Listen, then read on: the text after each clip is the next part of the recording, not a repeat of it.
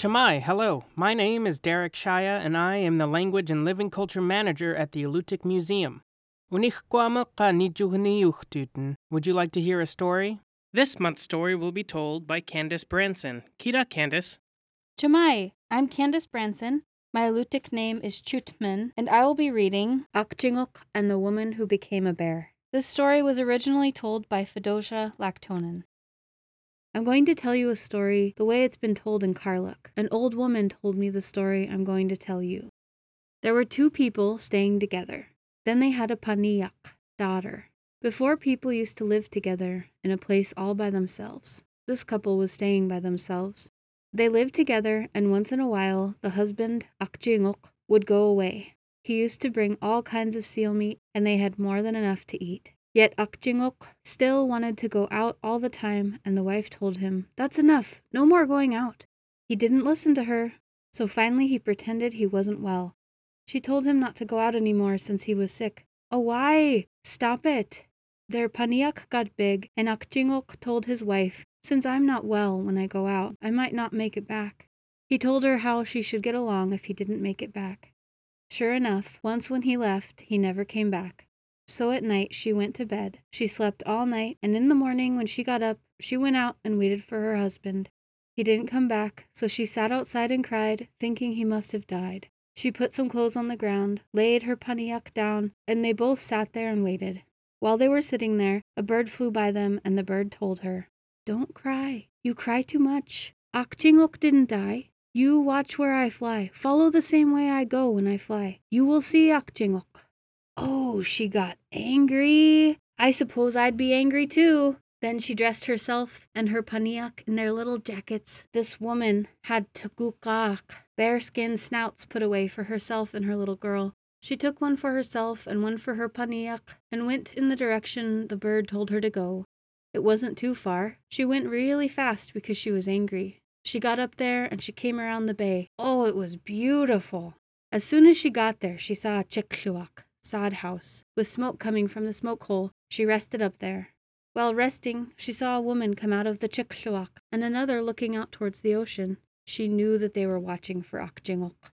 When both of the women went inside, she went down closer to their chikluak and went into a little hole-like area where they wouldn't see her and her paniyak. She gave her little girl something to eat so she would be quiet. She said to her paniyak, "Please don't move, wait for me here." She put the girl down gently and watched the two women to make sure they couldn't see her. She ran down, right into the chikluak. The women gasped. When she went in, they said, "Chami, tukwami. I wonder if you're dead." "I'm not dead. I just came to visit you two." But that's how they greeted her. "Then you may come in." When she entered, she saw a pot was hanging and that the two women were cooking seal. Oh man, she could smell it. Every now and then, the other woman would go outside and look around, checking for something or someone. The woman knew that they were going out to check for Akchinguk. They started to eat. The other women asked her to eat right out of the pot.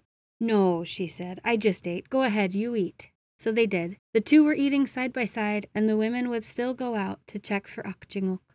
When they came close to the pot, she grabbed both of the women and stuck their heads in the pot. She kept them soaking in there. She was so angry that she used all of her strength. After she soaked and boiled them, their faces were all squashed up. She had killed them both. Then she took them outside and set them in front of the sod house, both of them dressed up. She sat them nicely and straightened them up. She made them look presentable. She went up the hill to her paniyak and grabbed those snouts from the tugukak skins and chewed them until they were soft and pliable. Then a kayak came into her view. She recognized him easily. It was Akchinguk. She was just disgusted by him. She was hiding in the chikluak there. Then he came like he always did. He beached the kayak and put it upside down. Then after putting the kayak on its top, he called to one of the women to come and help him. She didn't move. He hollered again, "Come on now, help me pull the kayak up." She didn't hear him. So finally he pulled it up a little ways, took his things, and started toward her. When he got to her, he yelled at her and tried to pull her up. Down she went. Waspadak! Oh my. So he went to the other woman. The same thing happened. She fell down. Waspadak! Then the woman got up, shook the nose pieces out, stretched one over her face and one over her paniyak's face, and they both became tagukachat, bears. She and her paniyak walked around slowly as Tagukakhat with her paniyak on her left side. Akjingok happened to spot them. He took his bow and arrow and ran up the hill. He was after her. She pretended she was walking slowly and that she didn't see him. He was sneaking up on her. When he came close to her, he took his arrow, but she rose to her feet, jumped up, and shouted at him. "Now it's my turn to get even with you!" He told her, "Oh, I was just going to come along with you." She grabbed her husband, beat him up, and tore him apart. Well, waspadak, good for you. That's why I always used to tell people, never kill a mama tagukak with her cub. They always said that a tagukak with a cub is scary. I always heard that. That's what I tell you.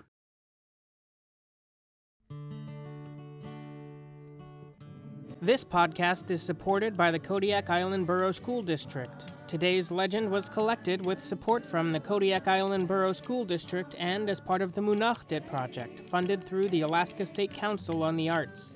To explore more Kodiak Alutiiq legends, visit the Alutiiq Museum's website to download a free ebook of Uniqquat, a book containing 62 traditional tales. Paper copies can be purchased at the Alutiiq Museum store. Hoyana, thank you for listening.